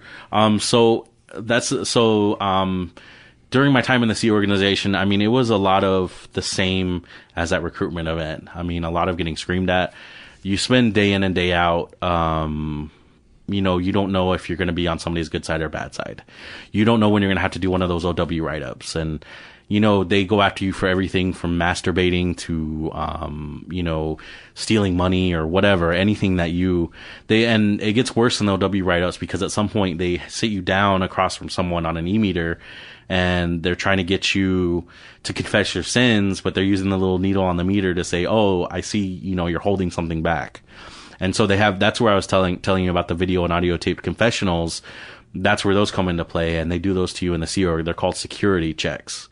I mean, it's so Orwellian, it's crazy, but it's their thought policing. And so, you know, I spent those 3 years terrified. I mean, I was absolutely mortified, because if I do something wrong and it's really bad, and you're not even worried about doing something wrong, if you get accused of doing something wrong, it's like a witch hunt. I mean, they can make up things and hold them against you and convince you that you did them, because you're just they just harangue you and they get into your head, and it's crazy. I mean, it's absolutely crazy being surrounded by people that all think the same way. You can't deviate, because there is a sick power to somebody that is willing to wear you down to get their way. My mom was that way, and that's one of the ways that she would win an argument or get her way, is she would be willing to either go to the tears or just keep badgering you until you give up. And then after a certain point, they just wind up getting their way, because you know that to contradict them is going to be a half-hour ordeal of, you know, arguing. And it sounds like and I'm certainly not comparing my mom to Scientology, but, there's a narcissistic quality to both of them. And that Energizer bunny rabbit kind of way of just not giving up. That's exactly what it is. It's crazy. I mean, they corner you and you can't run away. There's nowhere for you to go. There's no safety net. There's nothing. Now if I get into a conversation like that, I can get up and leave. I have that freedom, but I didn't have that option here. And so I'm stuck with these, and for 3 years I'm stuck with these. I mean, getting screamed at. Some days they'll be like, "Oh, you did such a great job," and some days "You're a piece of shit. What the fuck is wrong with you? You're an SP," which is like their version of.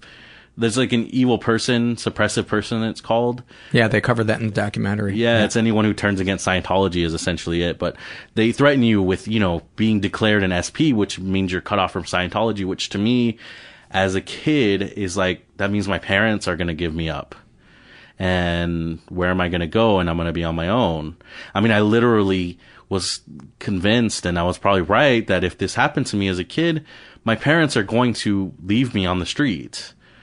I mean, I will have nowhere. I mean, and it's terrifying. I mean, it's not, I don't want to say it's, you're afraid of death, but it's pretty damn close. I mean, I don't know what the hell I'm going to do with myself. So I'm terrified into just doing my job and doing it right and keeping my head down. And I knew I was getting into something intense, but I didn't know it was going to be bad intense. I thought it was going to be a good intense thing. And so for 3 years I'm like this, and then I find this guy in Florida, and he we really liked each other, and he made me feel really good about myself, and vice versa, and that's how we kind of built a relationship. And I really enjoyed that time period. I mean, it went on for a couple months, and it was great. I mean, it was the first experience I ever had like that. It was very secretive, obviously we didn't want anybody to know about it, but it was wonderful. I mean, that was a good experience amidst chaos, and it was probably the only light, at the end of the tunnel for me, knowing that I could have someone feel that way about me, and that I could feel that way about someone. And even though it didn't last, and he was sent back to the UK, and that was very devastating for me. Of course, I mean, I was in love with them, as in love as a teenager can be, and he was torn away from me one day. Your experience could be a movie. I mean, it's a fucking movie. Yeah. I mean, if I could write a script, I would. I don't know how to write a script like that, but yeah, so this whole experience was just, I mean, it's horrific. I mean, I was diagnosed with PTSD, shortly after I left Scientology altogether. Like you said about studying science, I mean, I had read about psychology and psychiatry, and I knew that it was science-based and that there was something, it was good. I mean, it's not like in Scientology they make you think that, these people have no idea what they're doing, but I'm reading about antidepressants, and they know the neurotransmitters in your brain that they affect, and it's very specific. So it's not really like this loose, right. It's, I don't know. So anyway, after I left, where am I going to turn? What am I going to do? I fell back on some friends. I made friends that weren't Scientologists, a lot of them. And that was probably my first, when I was sort of tearing away. This was years after I left the Sea Org.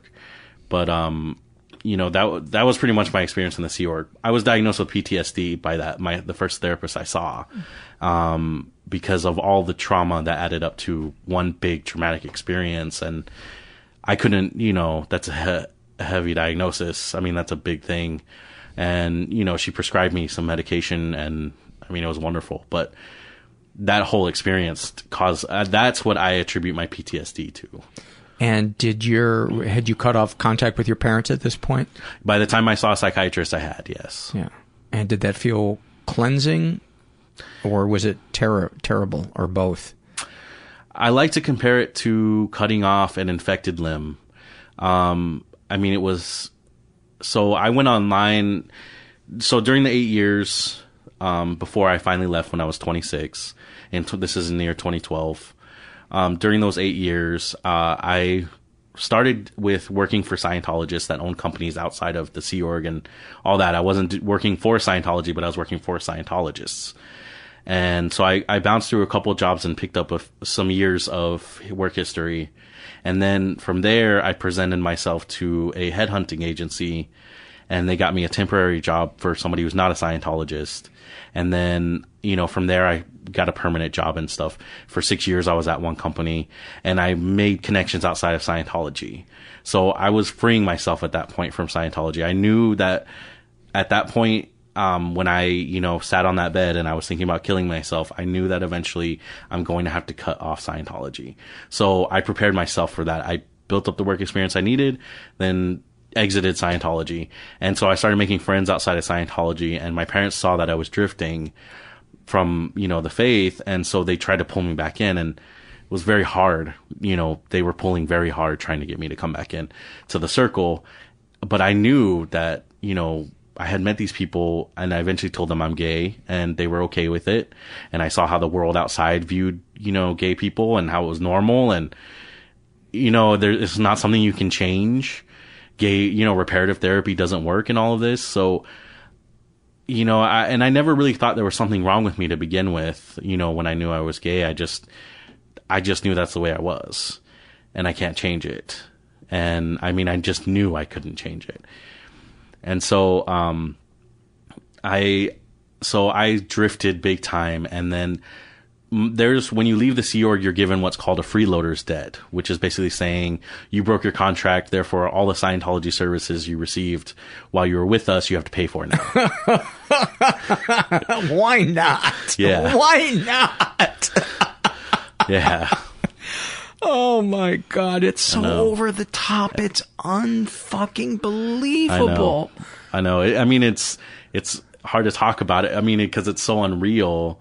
And anyway, so I had this freeloader debt. I needed, in order to do services, I had to pay it. My parents wanted me to do services. I couldn't start them. So they said, they're trying to encourage me to pay this debt. And I finally, at one point, and this is when I was starting to really break out of my shell, I told my dad I was a fucking child. I don't owe them shit. I was a child when they recruited me. I didn't know. How can you think that they could hold this? But, he's in agreement with this. So at one point, and this is going to sound even more crazy, we're moving houses. We had to move out of the house we were in to a new house. And my dad said, Derek, I need $4,000 to put down for this new house. And I had $4,000. So I said, okay, here's $4,000 to put down on the new house. And then I find out probably 2 weeks later that he took that money and paid my freeloader's debt with it. And I was fucking livid. My dad just stole $4,000 from me. And I can't get it back. You can't ask for a refund without getting declared an SP. And he knew this. And I knew this. And so he knew I wouldn't go ask for my money back. And he never, are you going to pay me back? No. So he just stole this fucking money from me. So that was towards the end, and there was a period so in 2010, my aunt passed away. And my Aunt Brenda and I were very close. She was like a second mother to me. I absolutely loved her. And, probably one of the greatest things I remember is, her cooking breakfast in the morning. For us, I loved her dearly. She had strayed from the church. My dad and her had a falling out. My dad told told me and my sister a lot of bad stuff about her, just sort of program us not to talk to her. I decided I'm getting ready to leave. This is just 2 years before I'm getting ready to leave. I need to call her. I need to try to go live with her. And then I found out she passed away. And it was devastating, not only because I hadn't talked to her, in several months because of what happened between her and my dad, but also because, I loved her. She's the first person very close to me that I lost. And I was going to lean on her for help, and now my only exit was gone. And so it was a lot of shit that just fell heavy on me. And my dad, destroyed her memory after she died. The way he handled her death was awful. All he wanted was to find out how much money she had so he could take it all. Because he said, I'm the closest person here. I get all of her bank account and blah, blah, blah. Trying to find out whatever she had stashed away. And it was just awful. There was a whole thing between her husband and my dad, because they were filing for divorce, but my aunt didn't sign the papers before she passed away. So technically her husband was the next of kin for everything. And my dad just blew up because thinking, oh, Brian's going to get all this fucking, my uncle's going to get all this fucking money. And it's not even, I said the wrong name, but it's fine. Yeah. So he's going to get all this money and, just pissed that he wouldn't get the money. Didn't care about his sister being dead. And so that was another one that sort of was like another nail in the coffin for me, where I was like, this is how my parents are going to be when I say I don't want to be a Scientologist anymore. So, fuck them. At that point, I was getting very rebellious. It's sort of like my teenage rebellion was pushed into my 20s. So was it a conversation that you had with your parents where you said, I'm leaving? In 2012, February of 2012, I went online to the ex-Scientologist message board and posted my story. I had been reading there prior and I had posted under a pseudonym. But eventually I got, I was reading all these other people and I was like, all these people are so fucking brave sharing their stories. Why am I not sharing mine? And are they shared anonymously on there, or sometimes? Yeah, sometimes they are. But in mine, so they would tell me that the church monitored the website. I didn't really believe it. I kind of, was like, I was still kind of on the fence, and I was like, there's no way they have the resources and they're spending all this time reading the internet. So I posted them, I was like, you know what? Fuck it. I'm going to take a chance. I'm going to go post my story. We'll see what happens. I posted my whole story. I mean, it was long from beginning to end and basically laid out everything. The being gay and all of it. And so the church tracked it down 2 months later in April. And my dad shows up at my friend's house. And my dad didn't know the address to any of my friends except this one, because my car had been stolen earlier. Another whole thing that happened with that. Scientologists are very weird where they connect. They think that bad, it's sort of like a karma situation where bad things happen to you because you did bad things. Mm-hmm. So my dad's sitting down, my dad sits me down about, my car being stolen, and he's blaming me, first of all, for my car being stolen. I called him from my friend's house. My car is gone. I don't know what happened. And he's screaming at me on the phone like I did something wrong. Right. And I was like, what the fuck is wrong with you? Like, my car was stolen from me. I didn't do anything wrong. I didn't. Typical thing that he's been doing all along. Yeah. And so I just didn't understand. I mean, at this point, it was because I was with my friends and they were very supportive. You need a ride anywhere. You need rides to work. You need to borrow my car. I'll let you use my car for a few days. Very, very supportive. And here's my dad on the phone telling me, he's going to send me to jail, for having my car stolen. And I told him, he told me come home, and I was like, I don't want to go home. And he said, and he paused. And this is probably when I really, I don't know where I found the strength. I guess my friends, had given me the strength that I needed. I told him, Dad, listen to yourself and how you're talking to me. This is the first time I ever said anything to my dad like this. I said, Dad, listen to yourself and how you're talking to me right now, and think about why I don't want to come home. And he paused, something like, oh my God, my obedient son is now talking back to me. And then he just started screaming, and I hung up on him. The first time in my life I ever did that. Oh my God, it felt great. It felt amazing. And then he kept calling my phone, and I just kept sending it to voicemail for probably a good hour. And then finally he called me again, and I said, are you calm now? And he started screaming again. I hung up on him again. Good for you. I just couldn't. I mean, holy shit. Wow. My dad was losing it because how can your son be doing this to you? And so this happened in February of 2012 is actually when it happened. And this was the final straw for me, because I finally got a ride from a friend home. Oh, no. Yeah. I finally called him to give me a ride home when he did calm down. I waited several hours. Yeah. And when he called me and he was calm on the phone, I said, okay, you can come get me now. Here's the address. That's how he got this friend's address. And so he picked me up, took me home, and then he started grilling me in the Scientologist way. What did I do wrong that this happened to me? And then he starts asking about my sex life. Are you having sex with men? Are you, being promiscuous? And it felt disgusting. I mean, my parents were, prior to this, very emotionally incestuous, I think is the term for it. They shared too much about their sex life and asked too much about ours, being me and my sister and even my little brother. And so I was very uncomfortable with this conversation, and I got up and went to my room. I told them, I'm done with this conversation. I'm going to my room. I can't believe you're asking me this. This is gross.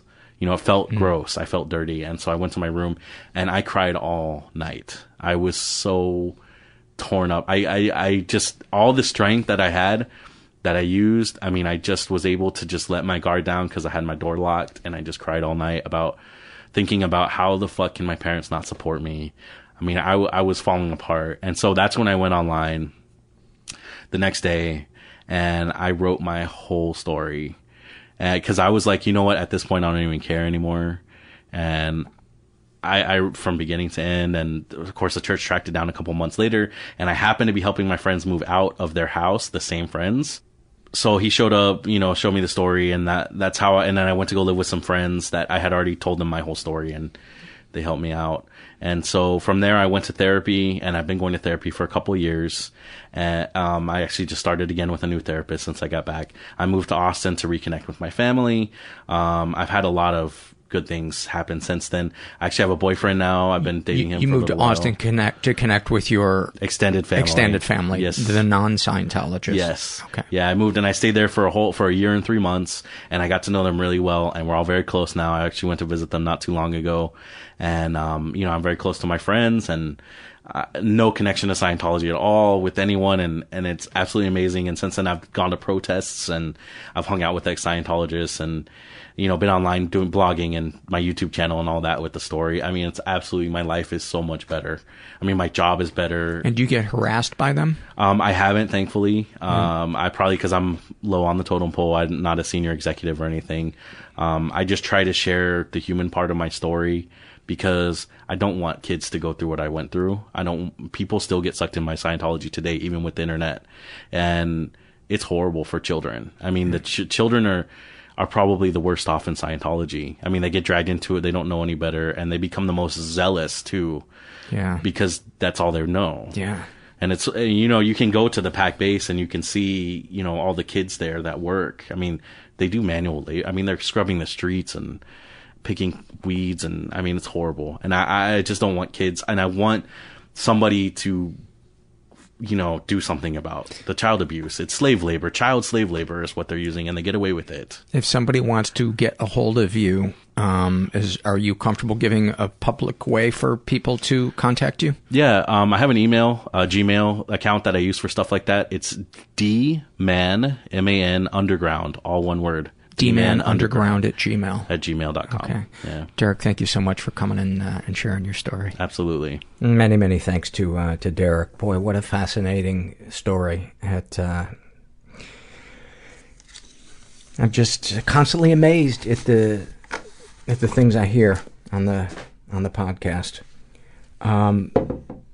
Before I take it out with some surveys from you guys, I want to tell you about another survey that I would love for you to take. It is for our advertisers or potential advertisers to get to know who you are, because they support the show and they help keep it free. In addition to the monthly donors, God bless you. But it's a survey where your answers help us find advertisers that are well matched to you and your interests and the show, and it increases the chances of us having advertisers, which means it helps keep the show going. So if you would go to podsurvey.com/mentalpod, it'll take less than 5 minutes. It's completely anonymous when you're done. If you'd like, you can enter your email for a chance to win a $100 Amazon gift card. And we give away one gift card every month. And even if you've taken a podcast listener survey before, we hope you take ours. And it does help to support the show. So once again, go to podsurvey.com/mentalpod. And that would mean a lot to me. So do it, please. Also want to mention, if you feel so inclined, there's a couple of ways to support the podcast financially. You can go to the website, mentalpod.com, and make a one-time PayPal donation, or my favorite, a recurring monthly donation. And you can do it for as little as $5 a month. It's super easy to fill out. And you can also help us by shopping at Amazon through our search portal. It's on our homepage, about halfway down right-hand side. Not to be confused with the search box for our website itself, which is a great tool when you're searching for a particular topic.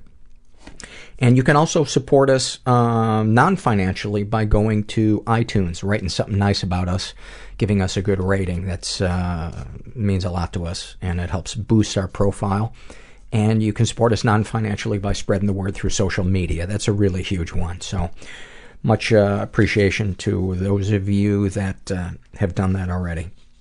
Let's get to the surveys.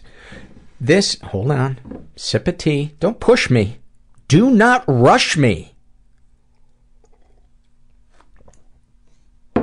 This is from the body shame survey filled out by a woman who calls herself delusionally sane. She is straight and she's in her 50s.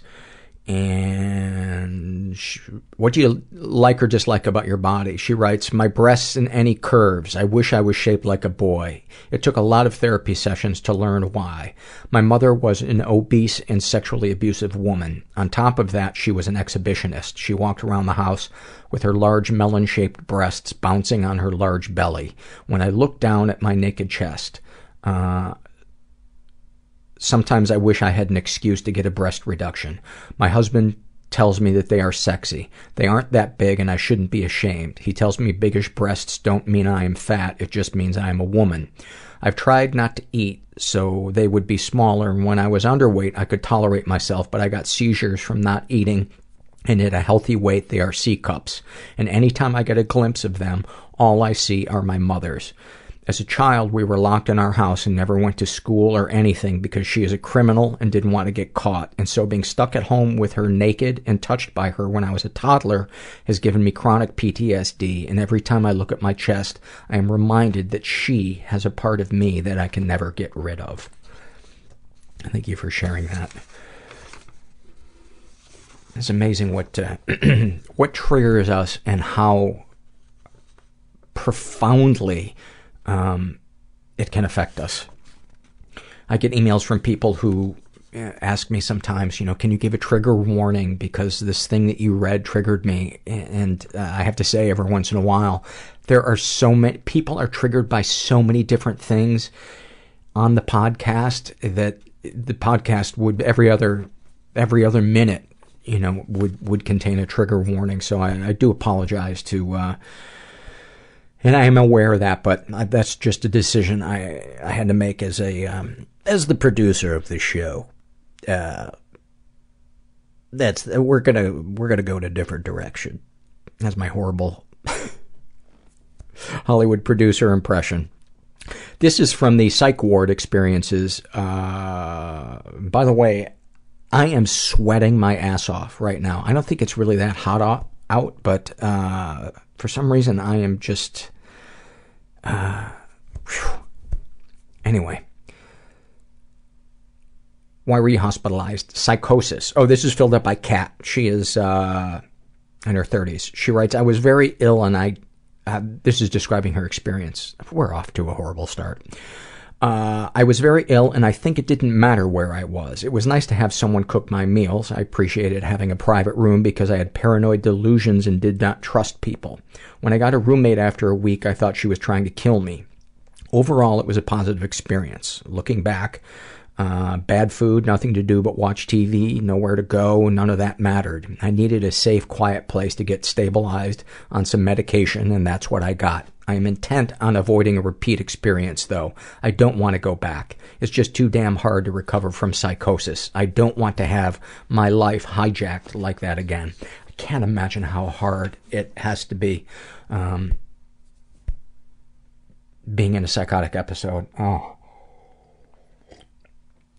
I've got to believe that shooting in South Carolina, I've got to believe that was some type of psychosis.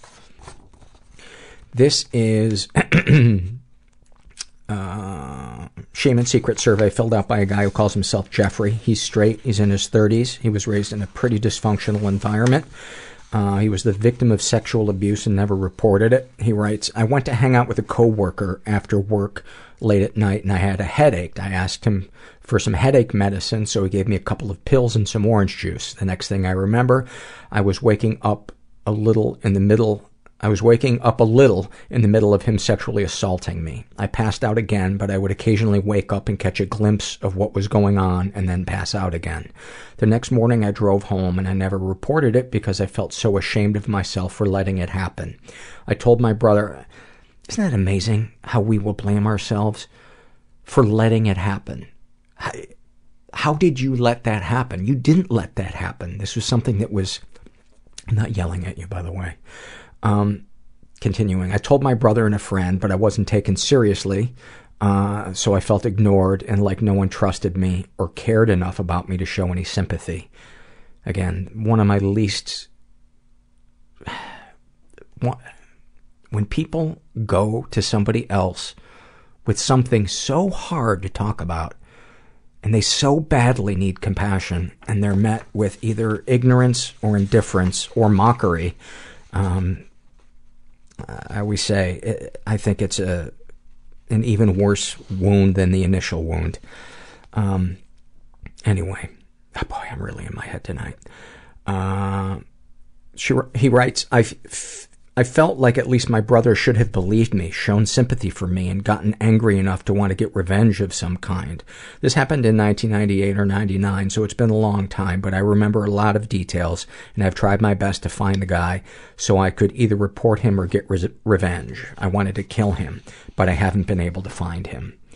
He's been emotionally abused. He writes, I'm currently being emotionally abused by my wife. It's not really serious, but it's enough to trigger some pretty bad anxiety.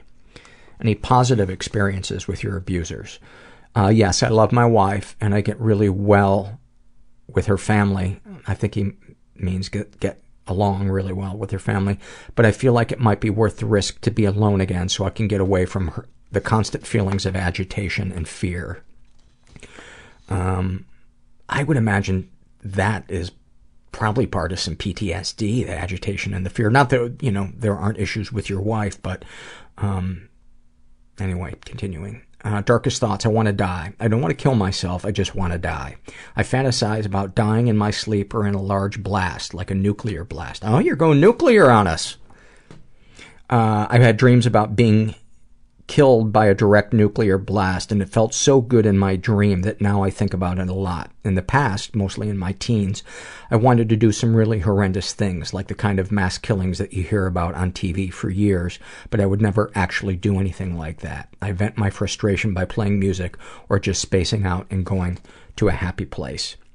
That's weird. I picked this survey to read before the thing happened in South Carolina.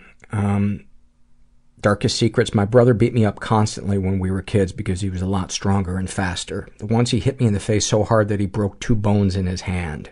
I lost my virginity to a girl that some of my friends had picked up. She was really trashy and kind of hideous. We took turns with her and I ended up dating her for a while afterwards. We moved in together and she was also emotionally abusive, so I knew that I needed to leave her, but I would have felt really guilty about it. And that's as far as he got in his survey. Hold on. Sip of tea. There's a happy moment filled out by a guy who calls himself Pikey Dan.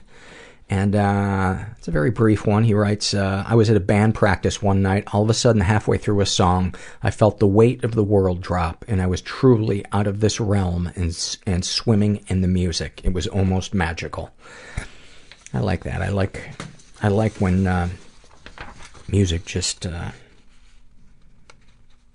don't know what the word would be for it. Not transforms us, but is transcendent? Would that be right? Oh my God, sometimes I feel so dumb.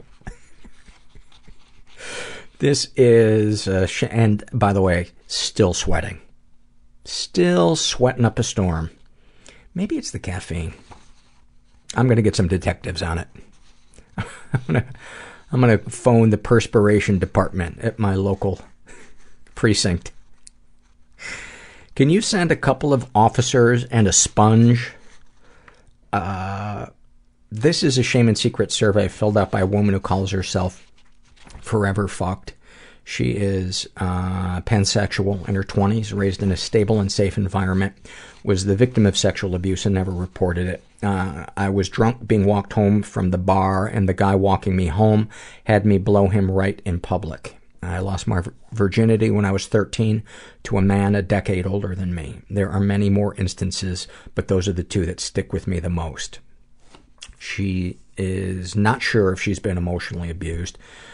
Oh yeah, this is, oh my God, this, not sure if this is emotional abuse. My ex would throw knives at me, but I never got hit, so I'm not sure that would count as physical. Yes, that counts as physical. My ex would force me to have sex with him without condoms, call me dirty and a whore. He changed my name and cut my hair. He would even make me change when I got to his house because he didn't like my clothing. Yes, that's emotional and physical abuse.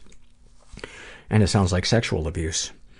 Any positive experiences with him? If it wasn't for him, I wouldn't have had my child. He made me feel sexually appealing and wanted. Darkest thoughts. I have trouble feeling connected. So much so, I sometimes find it hard to feel love for my child. When I get anxious, my thoughts race and my skin burns. I get agitated and angry. Sensory overload. When my child is around and I feel like this, I picture hitting my child. I think about my child dying. How would it happen and how would I react? I imagine I would immediately kill myself. I feel like what kind of a parent thinks about that? I blame my mother for so much. I see her as the abuser in my life. She had denied me the freedom to be myself. She had raised me in a hoarder home. She had made me feel stupid and worthless. She has told me to not eat. She took my medications away and says I'm lying about being depressed. She says I made it up to excuse drug use. I feel guilty thinking she has abused me because she has supported me and my child financially, and she has always been there to clean up my mess. When I speak to others about my life and they call it abuse, I defend her because I feel like a shitty person for accusing her of that. You know, one of the things that I really wrestled with in healing from the stuff that I experienced with my mom was understanding that people can be both light and dark, and it's a hard thing to wrap your head around. But anyway, darkest secrets. I blew my dog. I don't remember how old I was, but I was younger than 10. Sexual fantasy is most powerful to you. Being demeaned and dominated. I don't like sharing that with people who know about men abusing me during sex. I feel guilty, like I should say what they did was abuse since it's the stuff I'm into. And, you know, fantasy and reality, two completely different things. And, yeah, different. One has nothing to do with the other. What, if anything, would you like to say to someone you haven't been able to? I'm on an island of quicksand in the middle of the ocean filled with monsters. I am sinking and there is nowhere to go. Why don't you see my pain? Why do you punish me when I tell you I am in pain? She'd like to say that to her mom. What, if anything, do you wish for? I wish I would get a terminal illness so that I would die and I wouldn't leave people as fucked up as they would be if I had killed myself. If you share these things with others, I share it with online communities. They're very supportive, but no matter what they say, I do not get better or enlightened. I wonder if you're talking to a mental health professional, because I bet that would help.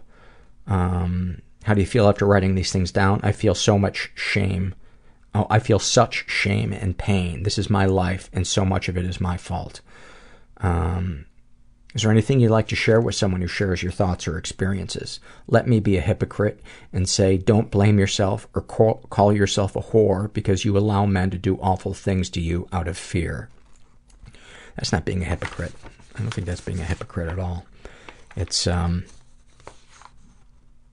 maybe sadly ironic that we can't take the advice that we would give to others, the advice or compassion we would give to others in our same situation. But anyway, sending you some love and hoping you go talk to somebody. These are, this is from I'm going to be reading some of these throughout the podcast. These are from the Love Off I started on Facebook. And Mary Beth McAndrews writes, I love observing simple yet very human moments while walking around my city. It's a great one. And Deb, been there, writes, I love sliding between clean sheets after a bath. That's a good one.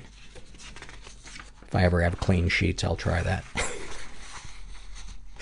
This is a Shame and Secret survey filled out by a woman who calls herself Have a Nice Life. I'm sorry. This is filled out by a person who is agender.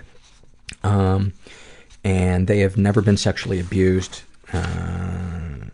They are asexual, 16, raised in a slightly dysfunctional environment.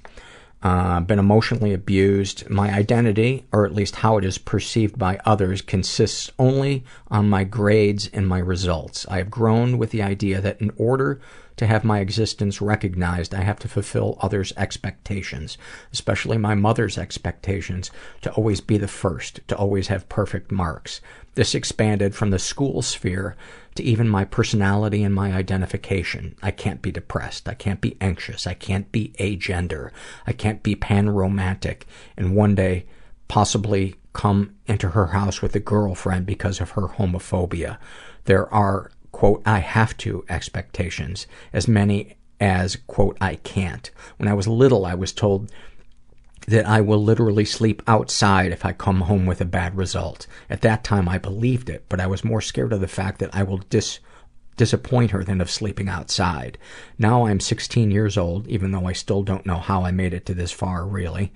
And I got into the best high school in my region. It's still not good enough. I will never be good enough. Realizing this, I have reached my limit. Every day I wake up hoping that a car will kill me. Every night I go to sleep hoping I will die in my sleep or something, and I won't have to breathe in this hell anymore.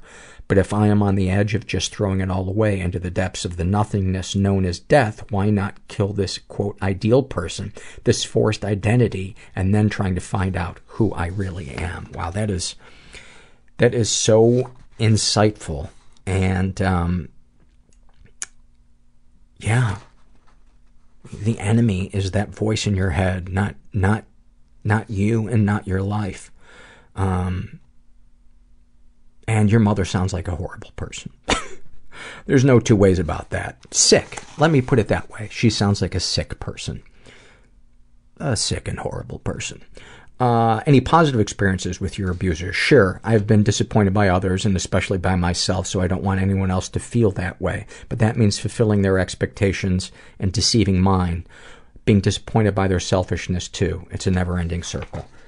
Darkest thoughts. I was shamed of not being the perfect person the others expected, and my personal version of the, quote, ideal person that I wanted to be. Now maybe I am shamed to the fact that deep in my heart I still have a few resentful feelings towards people that broke me and made me feel that way. This kills me. What are your darkest secrets? I have stepped on the grass because the sign said, please don't step on the grass. I did it for a vine. That is awesome. Thank you. And hang in there. You've only got 2 more years, and then you don't have to deal with this person's controlling, conditional love. I wouldn't even call it love. Their sickness. These are some Facebook loves. Krista Millicitz writes, I love truly hearing the meaning behind a song I have heard dozens of times without interpreting or understanding it previously. Katie Cahill writes, I love it when I'm able to create a piece of art that looks exactly like the image I had in my mind while planning it. I do too. I did that with a couple of pieces of furniture that I made, and it was such a satisfying feeling when I finished them. One of them was a table that I wanted to embed a Japanese lamp into, and it was, I had to learn how to, put a light socket in there and how to wire a lamp, and how to use Japanese rice paper, and I learned all of these things, and sketched it and made it look like it looked in my head. And the feeling I got when I turned it on and it glowed was just incredible. Incredible. Let's see. Susan Severson, her love is reading the first page of a book and knowing you're going to love it. Oh, that's a great one. That is a great one. Let's see. I've suddenly lost... Oh, now here we are. This is a struggle in a sentence filled out by a woman who calls herself Fairy Worm. And about her anxiety, she writes, I feel it physically as sweating, nausea, chills, fear to leave the house. About disassociating, she writes, it sometimes feels like my arms don't belong to me. A snapshot from her life. A few years ago, when I was at my worst, I went as far into depression as I could possibly go. I was too depressed to kill myself. I'd sit in my apartment all day and lack the will to eat or even get myself a glass of water. I started fainting in bed. Fainting in bed. That is bad. I didn't want to leave the house unless I had a specific errand, because people would watch and judge me. I just sat at my table, stared at my computer, and waited to die because I was too much of a pussy to end my life. This will sound incredibly melodramatic, but there are days when I feel like that again. I'm on the cusp of 30 now, but I'm done. I'm just waiting for my body to reach the finish line. The things I want to do are unattainable because I'm stupid and afraid. I wish I could know myself better and see what's going on, but I don't trust anyone enough to talk. Sometimes I wonder, is this it? Is this all there is? Just a gray, aching mush I haven't the will to escape? I don't know. I don't think there's much solace out there that isn't cut out of someone's skin. I'm not sure what that last part means, but I can tell you I have felt like that, and there is hope. And do not give up. And the bad news is, it involves talking to someone. But there is, I don't know of a way out by ourselves. I just don't. So, sending you some love. This is a shame and secret survey filled out by a guy who calls himself Ian.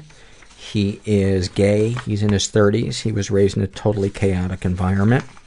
Ever been the victim of sexual abuse? Some stuff happened, but I don't know if it counts. One time, my ex-boyfriend of around a year fingered me without lubricant while I was under the effects of acid.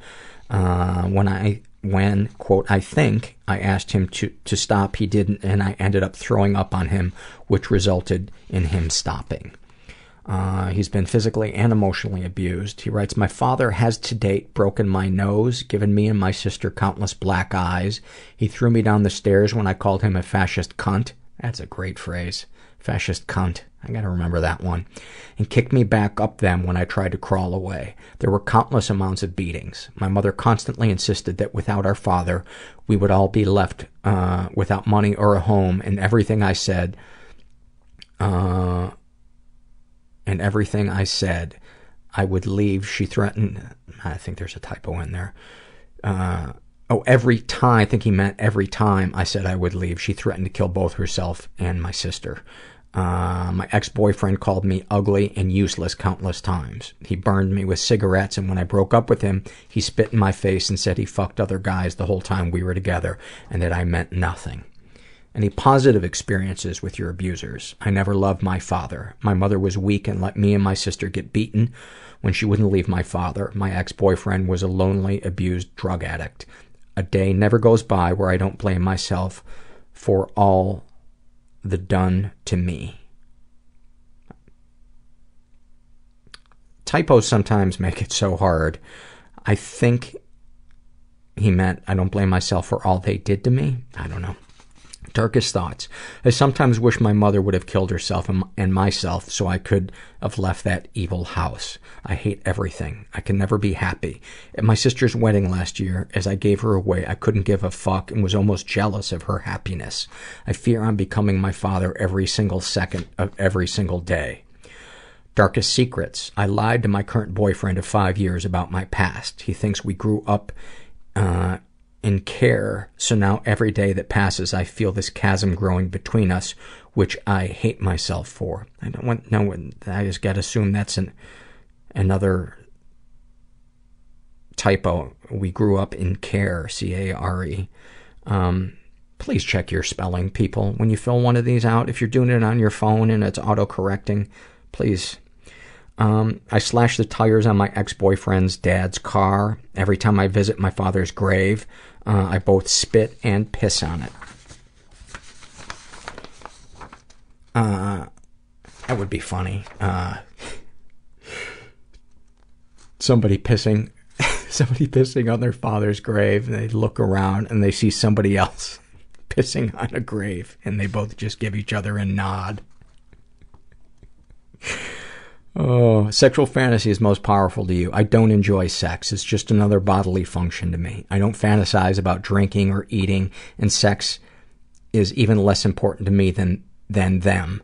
All the previous sex I've had has been degrading, so I hoped that with my current partner, loving sex would change this fact, but it has not.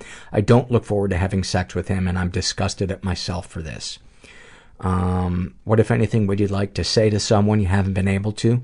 To the guy who drove into my dad, thank you. To my current partner, I'm trying so hard to love you, but I just can't. I'm so sorry. What, if anything, do you wish for? That someday in the future I might actually feel something other than this utter numbness that sits on my chest all day and just gets heavier and heavier every second. Have you shared these things with others? My sister, but she doesn't even think about back then. She pretends it never happened, so I can't tell if I should be feeling how I am. How do you feel after writing these things down? Like I'll never escape the past. You've got to go talk to somebody. You have to go talk to a professional about this. The stuff you've been through is so serious. And instead of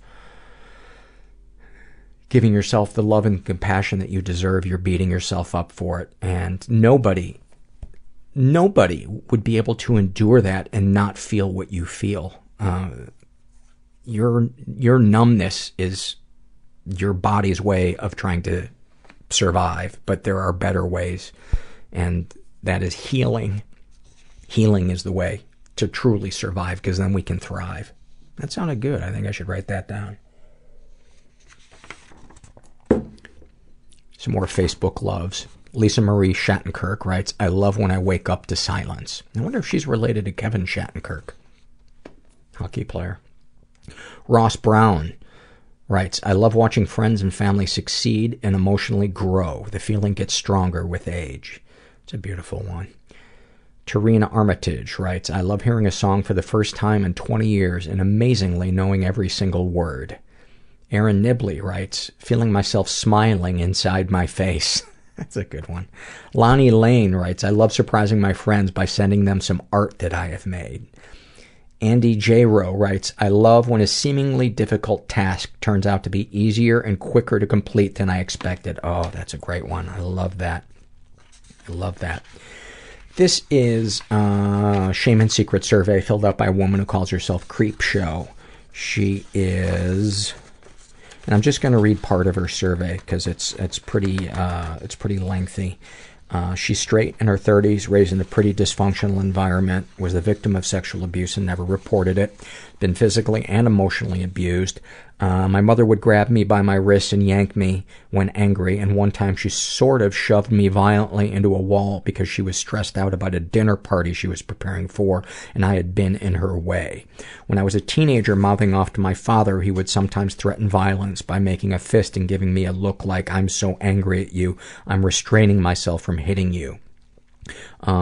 Sexual female babysitter forced me to watch lesbian porn at age 9 and then touched me and made me touch her and humiliated me when I got aroused. From a young age, mother spoke to me about orgasms and sex with my father and then about her affairs with other men. She would tell me these things and I would keep secrets for her. Eventually I asked her to stop telling me things, but she wouldn't and was angry at me for, quote, censoring her. Oh my God, what a narcissist your mother is. My father used to bathe with me and let me touch his penis when I was a child. I know what my father's naked body looks like, and he once was touching himself under his pants while we watched a show together. He would also objectify me and was always walking in on me when I was changing. He walked around naked or in boxers, and I had to ask him not to, and then he would be irritated. Well, double winner. Both narcissists. Any positive experiences with the abusers? Absolutely. I knew my parents loved me. Conditionally, but there was genuine love in there somewhere. To this day, I can rationalize away their responsibility and end up questioning if I'm not just being melodramatic and selfish. No, you're not. You're not. Those were serious violations. Darkest secrets. I get sexually aroused when I hear about really sadistic things. Human bodies having been dismembered, human sacrifice, serial killers, lobotomizing people and keeping them as sex slaves, etc. The most depraved things cause a physiological sexual arousal response, and I immediately push them out of my head. Themes of humiliation, defiling of innocence, etc. are also erotic for me. Sometimes I think about kissing my daughter's vagina. Hearing about incest also causes me to become aroused. I had to stop watching the show The Following because I would get so aroused when people were killed that caused me to feel really nauseated. Darkest secrets. I think the only things I feel ashamed about are showing my baby brother's penis to a friend and perhaps touching it or letting her touch it. I felt that he didn't want us to, but I did it anyway. I occasionally had sexual feelings for little boys I'd babysit. When I was 11, I introduced a younger female friend, she was about 9, to the idea of sexual experimentation. I explained about games I'd played with my friends, and she was aroused. She asked me to show her. I wanted to so badly, but I felt guilty to expose her, so I refused. She was begging me. It made me feel really awful. I used to experiment with many of my female friends during play dates, but was seldom the initiator. I would get so turned on, but after the game was over, I'd be repulsed. I didn't want this family friend to have to feel that repulsed feeling. I've never had an orgasm with another person. Sometimes I think about seeing a female dominatrix so that I would be forced to have an orgasm. But I think just like when I masturbate to certain kind of porn themes, I'd probably feel nauseated and repulsed immediately afterwards. Sexual fantasies most powerful to you. Incest, parent to child. Older lesbian, seducing young girl. Big dick in small, tight teen. Public humiliation and painful sex. Fisting. Thinking about these themes makes me feel out of control and incredibly aroused, but there's no way to feel that level of arousal in a scenario that I actually want to experience. I know if I try to incorporate these themes into my sex life with my husband, I will feel repulsed. What, if anything, would you like to say to someone you haven't been able to? You have no power over me. And then she writes, it isn't yet true. I'm not sure who that would be directed to. What, if anything, do you wish for? A sense of safety, to know that I am good, and to know that I am loved unconditionally. I'd like to have the opportunity to experience my body and my desire without all this noise. Have you shared these things with others? I have shared most of this, if not all of it. I had a therapist who invalidated my experience of abuse and refused to label my experience. Even after I explained that I was having trouble not blaming myself and holding on to the truth of my experience, he refused to label it abuse because he didn't want to attribute intent to what my parents had done. This was terrible for me, as I always have said that they weren't trying to hurt me, and that was a reason I couldn't hold them accountable. It took a while, but I left that therapist. Good for you.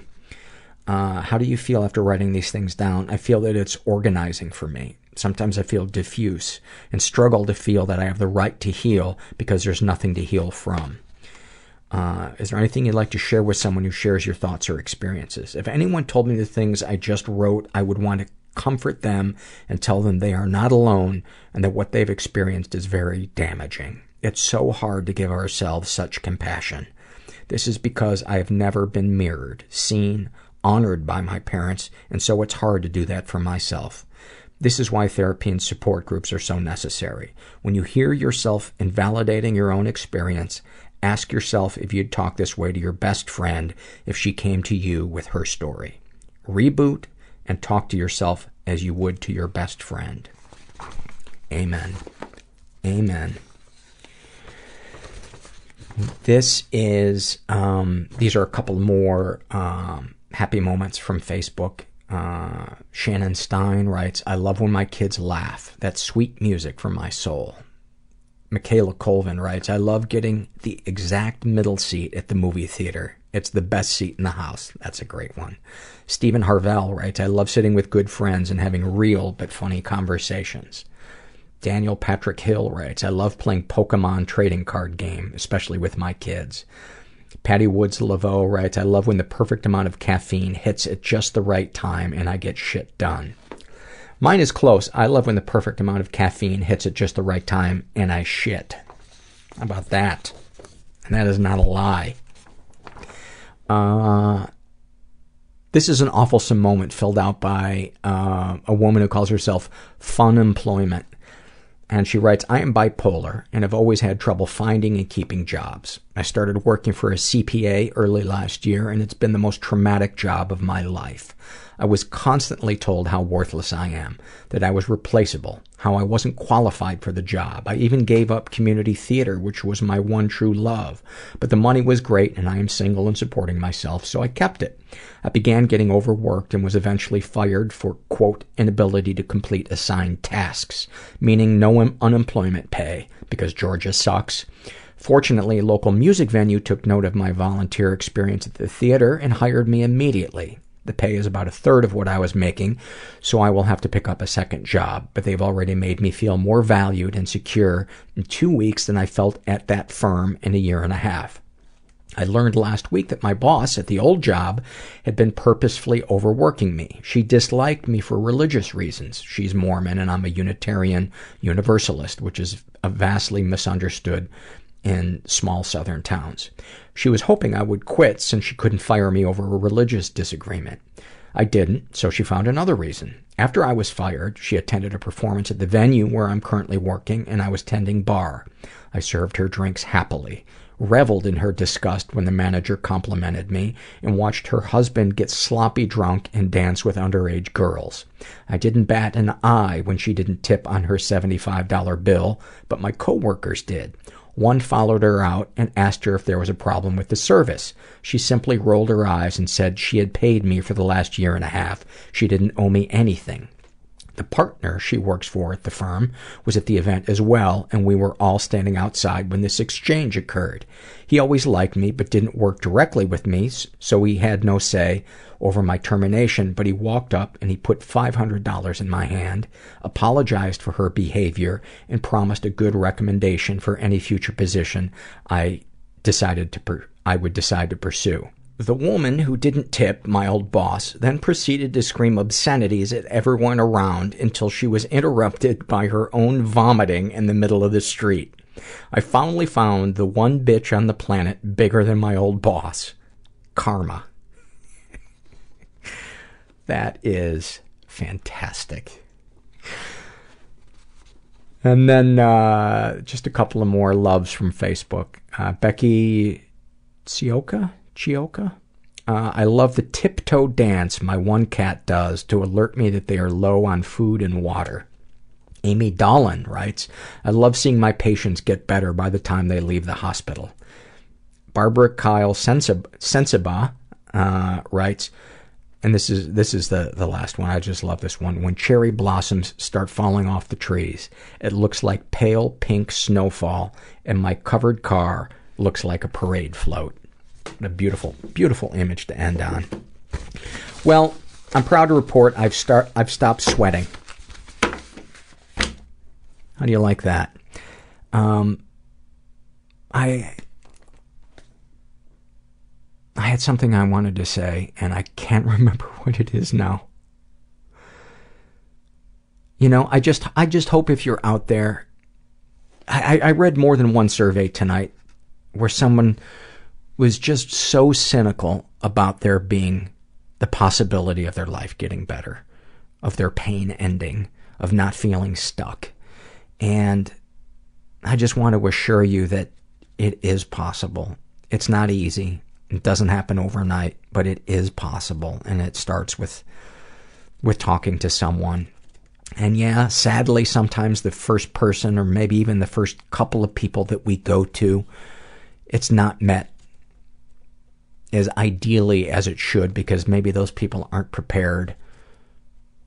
Maybe they don't know how to have an emotional conversation. You know, they're emotionally or spiritually ignorant. But there are so many in the people in the world who are capable of an emotionally mature conversation, who are compassionate, and who do want to help. And they're everywhere. And you will find them if you just keep reaching out for help. And I did. And it, say it all the time, but it saved my life. And I'm so glad I didn't make that decision to end my life. I'm so glad. I'm so glad I'm here. I'm so glad I got to see more of my life. I wouldn't get to experience this beauty with you guys. And yeah, I wouldn't also, there's terrible things that I see and experience, but the beauty and the good stuff so far outweighs the stuff that's hard to look at and hard to see and feel. And enough of my blabbering. Just know you're not alone. And thanks for listening. Everybody I know is bizarrely beautifully Everybody fucked up I in some know weird is way. bizarrely beautifully Everybody fucked up I in some know weird is way. Bizarrely beautifully fucked up in some weird way.